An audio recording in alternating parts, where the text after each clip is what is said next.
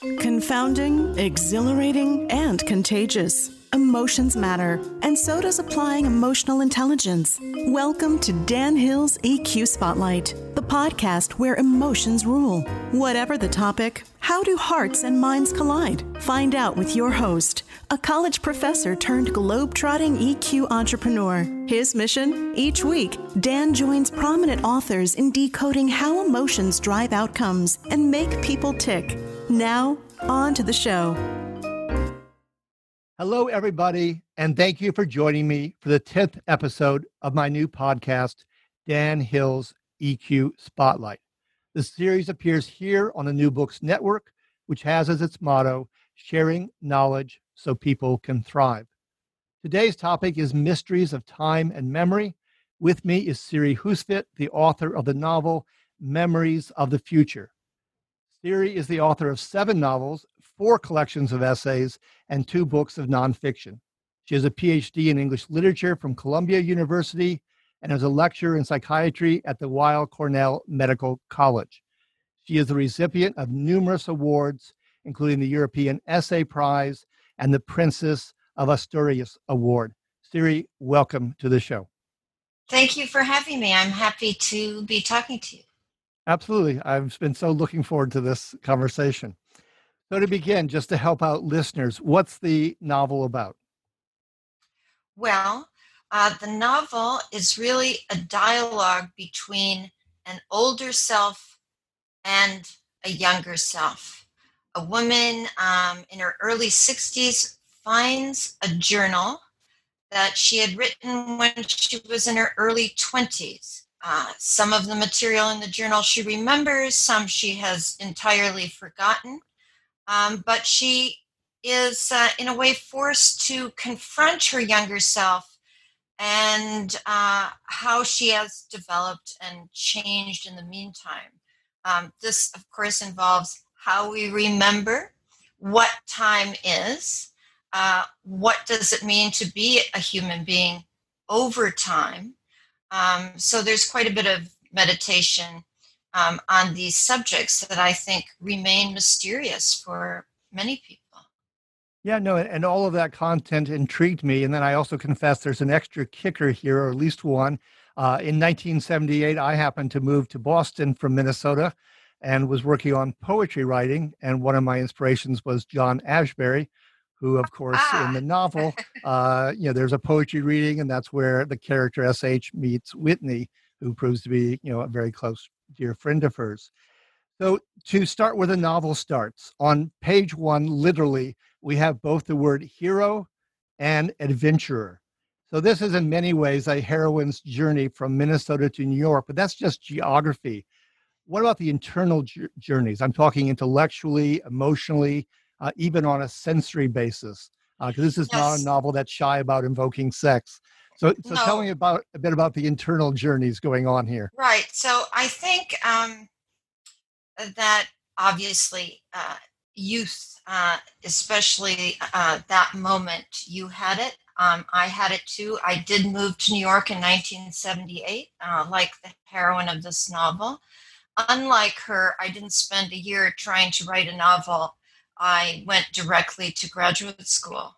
But the experience of New York, which I used as source material, if you will, for the novel, was a startling and very exciting adventure coming from a small town in Minnesota that you know something about, that we share.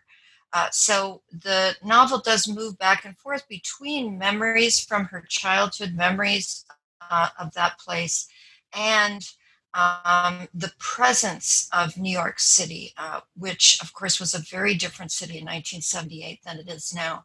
All the details about the city, including the John Ashbery reading, are factually correct. The novel departs from that. There's quite a bit of fantasy. The role of the imagination is very important to the book. I mean, what is Memories of the Future? That is a paradox. No one can remember the future. But the reason I chose that title is, of course, because in order to imagine the future, We can only do it through the past. The patterns of the past are then projected into the future. Those patterns can be confining or they can be liberating. And part of this book, part of the story, is that the heroine, the double heroine, if you will, learns to break out of some of the patterns of the past that are painful and imagine another kind of future. One of the ways she does it is through a heroine, an artist who really did exist, a Dada poet and artist named Else von Freytag-Loringhoven. She becomes a kind of symbol or image of what is possible for women. Okay. So I have to say that, I kept looking for the word and eventually I got it on page 284 because it struck me that this is a novel very much about ambition. Yes. And so, there is a reference early on to, excuse me, Jay Gatsby's beautiful shirts, but The Great Gatsby is at least ostensibly about money, although of course it's very much about romantic longing, about illusions, about disillusionment. So Yeah. I'm curious, for the character of S.H., what would you say is the driving ambition? I mean, where does it come from? What's its source? How does one have this kind of courage to take on such a journey? Well, isn't that interesting? I've been wondering about this myself for a very long time. Sometimes in other terms, for example, why are some people so eager to explore and so curious and other people are not? What is that impetus that drives us forward? We're all caught in time, if you will. We all age. We all, age without, any permission. It just happens to us. Time happens. But how do we affect that time? I think this is not completely answered, but this young woman needs to be able to unleash her own ambition. And in order to do that, I think she has to overcome certain obstacles. At the very heart of the book, I have to say, I wrote that section of the book before the Me Too movement happened, but there is a sexual assault. And that is in some way the heart of the book.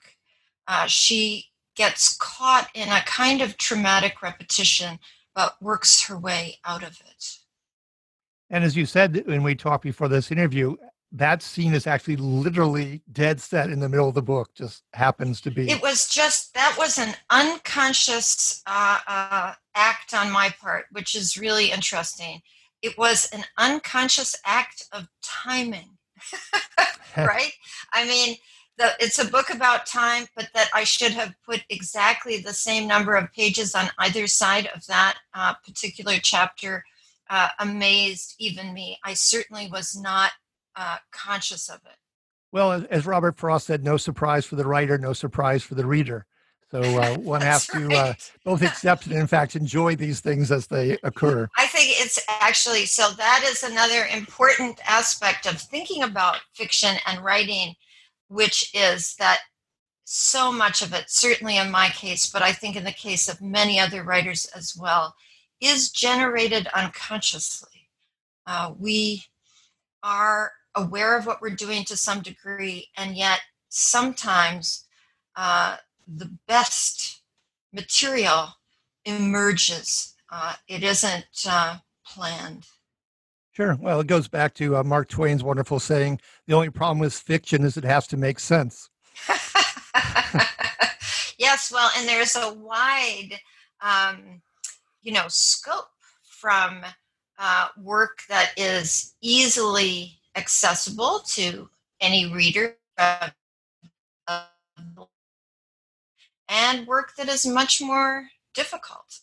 You can think of Emily Dickinson as, I think, a great writer, but also difficult, hard to paraphrase. Yeah, and actually my favorite poet, because I'm surprised every sentence, every line.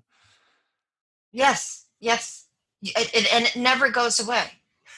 Yeah, no, No, she's no. just so effervescent for me. I adore Yeah, no, Emily Dickinson. she's a kind of explosive writer. In fact, I read Emily Dickinson every week simply to remind myself of what the English language can do. Wonderful. Yeah, no, it's a mainstay for me as well. So I'm going to go back just one last time Yes. to The Great Gatsby, and I'm going to read. I've never done this on one of my episodes, but I'm actually going to read a paragraph that's my favorite passage Good. from the book. It's not necessarily the most famous, but it does happen to be my favorite. Then I have a question I promised you tagged onto the backside of this. Good. So they're pulling out. Nick Carraway is writing, of course, and they are pulling out of Chicago, going home at Christmas, and this is what he writes as the narrator. When we pulled out into the winter night and the real snow, our snow, began to stretch up beside us and twinkle against the windows, and the dim lights of small Wisconsin stations moved by, a sharp, wild brace came suddenly into the air. We drew in deep breaths of it as we walked back from dinner through the cold vestibules, unutterably aware of our identity with this country for one strange hour before we melted indistinguishably into it again. That's my Middle West, not the wheat or the prairies or the lost Swede towns, but the thrilling returning trains of my youth and the street lamps and the sleigh bells in the frosty dark and the shadows of holly wreaths thrown by lighted windows on the snow. At the end of that second paragraph that I just read from, there is a comment that everybody in the book is from the Middle West, and he writes, perhaps we possessed some deficiency in common, which made us subtly unadaptable to Eastern life. Do you think the character in the novel feels that to any extent? Yes, that's a beautiful passage. I know it quite well. And there is this dichotomy in The Great Gatsby between the solid narration of Nick and the floating, shallow, crazy people that he is in contact with. Actually, the novel would be unbearable if it weren't for the narration, which is an interesting thing. I mean, most of the other characters, including Gatsby, who's mysterious but really kind of a fraud, would be intolerable without Nick. So he is the ground. I think that in my book, it's different, and nevertheless, there is this dialogue not only between the old and the young narrator, but between urban reality and the reality of the childhood, not in the Midwest, in Minnesota. Not all of it is so simple. I mean, the figure of the father is a complex figure, a figure who is then echoed by the kind of condescension that she meets up with in the city too. Part of the hero drama that goes on throughout the book, who's a hero. And she, I think, slowly recognizes the assumption of maleness that allows that kind of condescension and is also part of the sexual assault that she experiences. Yeah, it's what makes the sexual assault so central, because there's been intellectual assaults in that. There's been a lack of respect shown at times. But then I think this person is punishing her, and I do think that is an element of all this. Who do you think you are, right? How dare you? Is very much part of the systemic drama of sexism and misogyny that is part of the book. There are some crazy women in the book too that I want to mention who are actually witches or call themselves witches. So that's also part of it. So I don't want to play a literary bookkeeper, but since this is a show about EQ Spotlight, as I went through the book, to my surprise, I began circling emotion words. that Aha, occurred, okay. or verbs that indicated that that emotion was being felt. So, Uh-huh. if you don't mind, this will probably be the only interview you've ever done on this book that would follow this line of thought. But That's I'm okay. curious to go through these in turn because certain emotions definitely stand out more than others. Yeah. And then there's one that comes in toward the end of the book, which I think is fairly instrumental to the book itself, at least from my take. So Uh-huh. one that I definitely noticed is fear, or references to feeling cowed by something. And there's a really interesting statement, which is that the character SH says, I was afraid of heroes and villains and fools, afraid of who was who. Yeah. And you elucidate on that. Yes, I think that many of us, perhaps all of us, are given uh, pre-scripted narratives. They're part of the big culture, and the hero narrative is certainly one of them. If you think of the lasting story of a figure such as Ulysses, who conquers all odds and does eventually get home after his adventure, that's referred to in the first line of the novel, that we are continually using these narratives to write our own lives, but they also write us. What the narrator says in the very first paragraph again is, what I know now, but I didn't know then, is as I wrote, I was also being written. So, this idea that we are directed by cultural narratives and that they can be liberating sometimes, and often they can be deeply confining. And there is some terror I think involved in that we are being controlled and written by the narratives that we've adopted. Another one that doesn't play very heavily in this book, but certainly does in the culture, is happily ever after. Americans, and I think many other people too, are looking for a state of happiness, as if you arrive at a moment and then everything is good.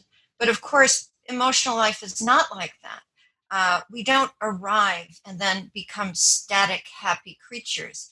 Happiness is part of our emotional repertoire that includes sadness, fear, anger, all the big emotions, shame, guilt, and so sometimes those cultural narratives are deeply damaging.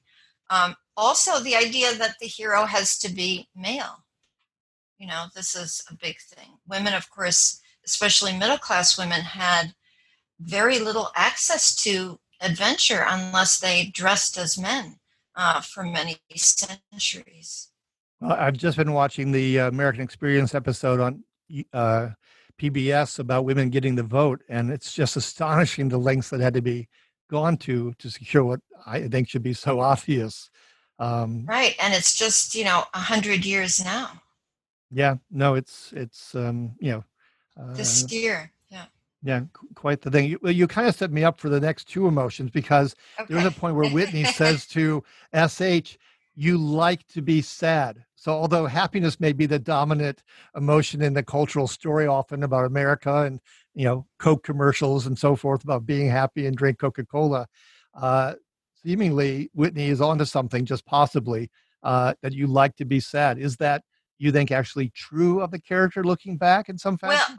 well, I think that we all actually have moments where we indulge ourselves in sadness or self pity when I think the word is wallow in it, that it is giving us something possibly perverse, but nevertheless uh, uh, is a form of emotional indulgence. Now, that I think is part of the complexity of human emotional reality.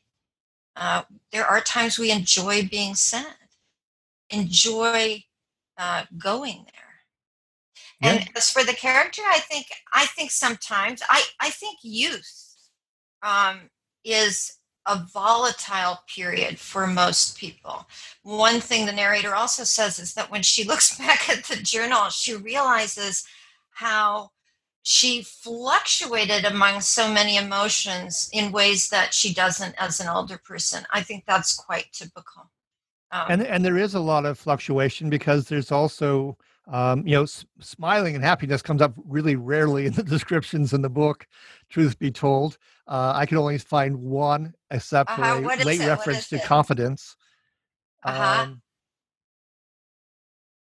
But the book is very funny, I mean, the book is a kind of comedy. oh, And I laughed a lot while I was writing it. There's a lot of satirical stuff for me, a lot of humor. So I don't think of it at all as a sad book. Although I wasn't suggesting it was a sad book, I was suggesting that the character only is described or references smiling one time that I came across. I mean, the book mentions Tristram Shandy, and I think there was some of that humor and playfulness, that I remember from that novel in this novel, certainly. Absolutely. Well, it's there for a reason. The Yes. references are all there for a reason. There, and actually Tristram Shandy comes up very early, and I did think of it as a signal to the reader uh, to be prepared for a novel that was not going to follow what we think of as, the traditional path of the realist novel. Yeah, and enjoy not following it. Yes. Yes, have some fun. Yes. Do some somersaults. Yeah. So another emotion that comes up quite a bit, and sometimes it's referred to as humiliation or regret, but mostly it's shame. And I'm wondering how the shame, if that in any way plays to the ambition, because there is a point where there's a reference to not wanting to have done something that would have shamed the parents or made them feel shame on behalf of the character. So I was Oh yeah. wondering if in pride and shame and ambition, there's some nexus there going on that I Well, half detected. yeah. I think, shame is a powerful emotion. I think most developmental psychologists agree that it precedes guilt, right? Guilt is a kind of internalization of shame that comes much earlier and is social, right? Shame is when someone else is looking at you in a negative way, and it has a powerful effect, uh, on the shamed person. So I think shame is something people want to avoid at all costs, and it's an emotion because it's a social emotion. It plays into this book very strongly because she finds herself in positions where she is shamed for no reason. Right? I think that the if you will, the sexual politics of male condescension to women um, is often about shaming them, making them feel as if they've done something wrong, as if it's their fault, and they should be ashamed of their behavior, when in fact nothing has happened, nothing to be ashamed of. And this is part of the trajectory of her book, of the book too, that she moves out of that. And the figure of the Baroness is, in a way, a figure who will not be shamed. She refuses to buckle under to that psychological pressure, and the narrator finds great strength in that image. And that's that brings me to the last emotion, which was anger, because to me, that is part of the movement of the book, because anger is really not an emotion that's referenced in any fashion. But once the Baroness shows up, yeah, then that becomes an emotion, which of course is an approach emotion. It's about wanting to make advances. It's an emotion that's not going to accept projected inferiority from the male gaze, etc. yeah. I found it very interesting that it came when it did in the book. Yeah, well, I think that this narrator, the young narrator, who's then glossed by the older narrator, but the young narrator is unable to tap into her rage, right? So what happens, and this is, I think very evident also in writings in psychology and psychoanalysis, that when rage is turned inward, it can become sadness or depression. It's my fault. I did it. Rage, as you said, is an outward emotion. It has often a target, and that can be a liberating emotion as well. And the the story moves from after her sexual assault. A friend of hers gives her a switchblade, an illegal weapon in New York still, and she is afraid of it. But then she names it the Baroness, and she starts to carry it around with her. And I really do think of that knife as the image of the rage that she cannot entirely express yet. At the moment that she can express her rage openly, she can retire the knife, right? The knife is a kind of displacement for what really frightens her, which is her own anger.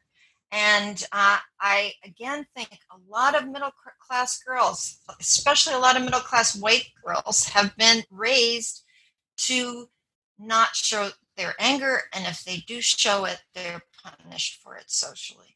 So this is, again, the unfolding of the young narrator's movement into greater emotional openness. Yeah, and in fact, anger, obviously has its downsides, but it has its upsides as well. Yes, It can be it quite does. an We enabling agree. emotion. So to have it off limits is really a handicap, in Yes. some fashion. So speaking of the knife, I mean, this is a book that actually ends not with a word; it ends with a drawing. It ends with a Yes. drawing that has the knife and the woman liberated rising in the air, and there's a skyscraper there. So you had Yes. mentioned to me that nobody who's interviewed you has actually brought up the drawings, and both of us like art a great deal. There are, I believe, about 14 drawings in Right. all in the Right. book. Yeah. I have two questions for you regarding the drawings. One is we have villains. I mean, Paul Deman, Donald Trump, Duchamp are all in the drawings. There are heroes as well. Einstein, Sherlock Holmes, Dickens' books are shown as if on a bookshelf. My first question here is, where in the world is Barbara Stanwyck? Because it seems to me she could have been a hero, and she is referenced in the novel. She is a hero, and the Baroness is a hero. I think, the images. I'm an admirer of Einstein, and I think, Duchamp is a complex figure. He's not necessarily a villain.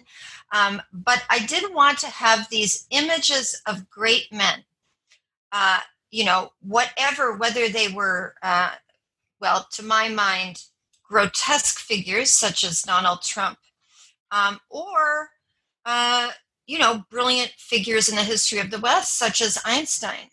But what we do in the culture is we inflate these people into, the images into images of autonomous great men, born of nobody, come from nowhere. And I wanted my drawings to bring them down to human size, often comic human size. So the idea of the great man is is a mixed one. Some of them you can genuinely regard as heroes. Some of them are brutal. They are all men, however. I don't think, there are very few female geniuses that are harked in the culture the way male geniuses. So I wanted to emphasize that. The drawings are a form of punctuation that I felt added to the text. They are not illustrations in some simple way, showing what's happening in the story. They're added to the story. And because this happens so rarely in novels, it happens regularly, of course, in comics that are a big form now, but not in novels. So I find that nobody asks you, Well, I welcome So their I'm glad addition, you and did. I thought it was important. And I would restate a little bit how I was thinking of Duchamp. It wasn't that he was a villain necessarily, but the great man, as is accounted in the novel, the authorship Yes, of Fountain is yes. at least up for grabs, and maybe even more than that. Even And more than that, yes. yeah, and so that reaccounting of how much he's a great man and where's the great woman in this, because I did notice that the drawings outside of the doodles and Lucy's notebook, yes, it was a pantheon of male heroes, whether they were truly heroes or semi-heroes or not really heroes at all, in the final, Yes. recounting.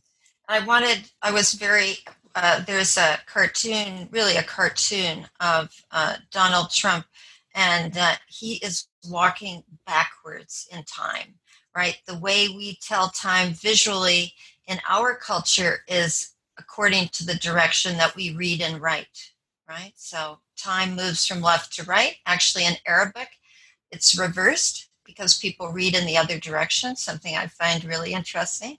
But our spatial time telling so is from left to right. So I have him going in the other direction, reactionary Sure. No, direction. I love that touch. That's great.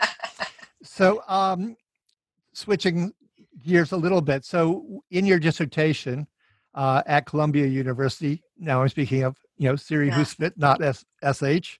Right, right. You brought a lot of people to bear in looking at Dickens. I'm talking about Freud and Lacan and Kristeva and others. Uh, Critical theory is one of the leading categories on the New Books Network in terms of what people follow and have an interest in. So I Right. wanted to give you an opportunity, if you chose, to apply any of the kind of critical thinkers that you think might have particular relevance or resonance for this book. Oh, well, I could not have written this book, I think, even though I don't mention it, without uh, papers that are being written now in the cognitive neurosciences about memory. Uh, and some of this material echoes very strongly much earlier thinkers. Vico, for example, Giambattista Vico, who published his book, The New Science. There are three editions, but 1744, I think, is the last one. And he writes about memory as rooted in the body. And he also talks about the fact that memory and the imagination are part of the same faculty. In neuroscience research now, this goes back into the late 90s. I remember I came across a paper by Hessebus et al. And no, it's later, I think, 2007. Anyway, they've written a number of papers about exactly this, that the hippocampus, which is part of the brain connected to memory, is also connected to the imagination. So people who have damage to that part of the brain not only don't remember well, they don't imagine very well. This link is now expanded in, I don't know what you would call it, in studies of memory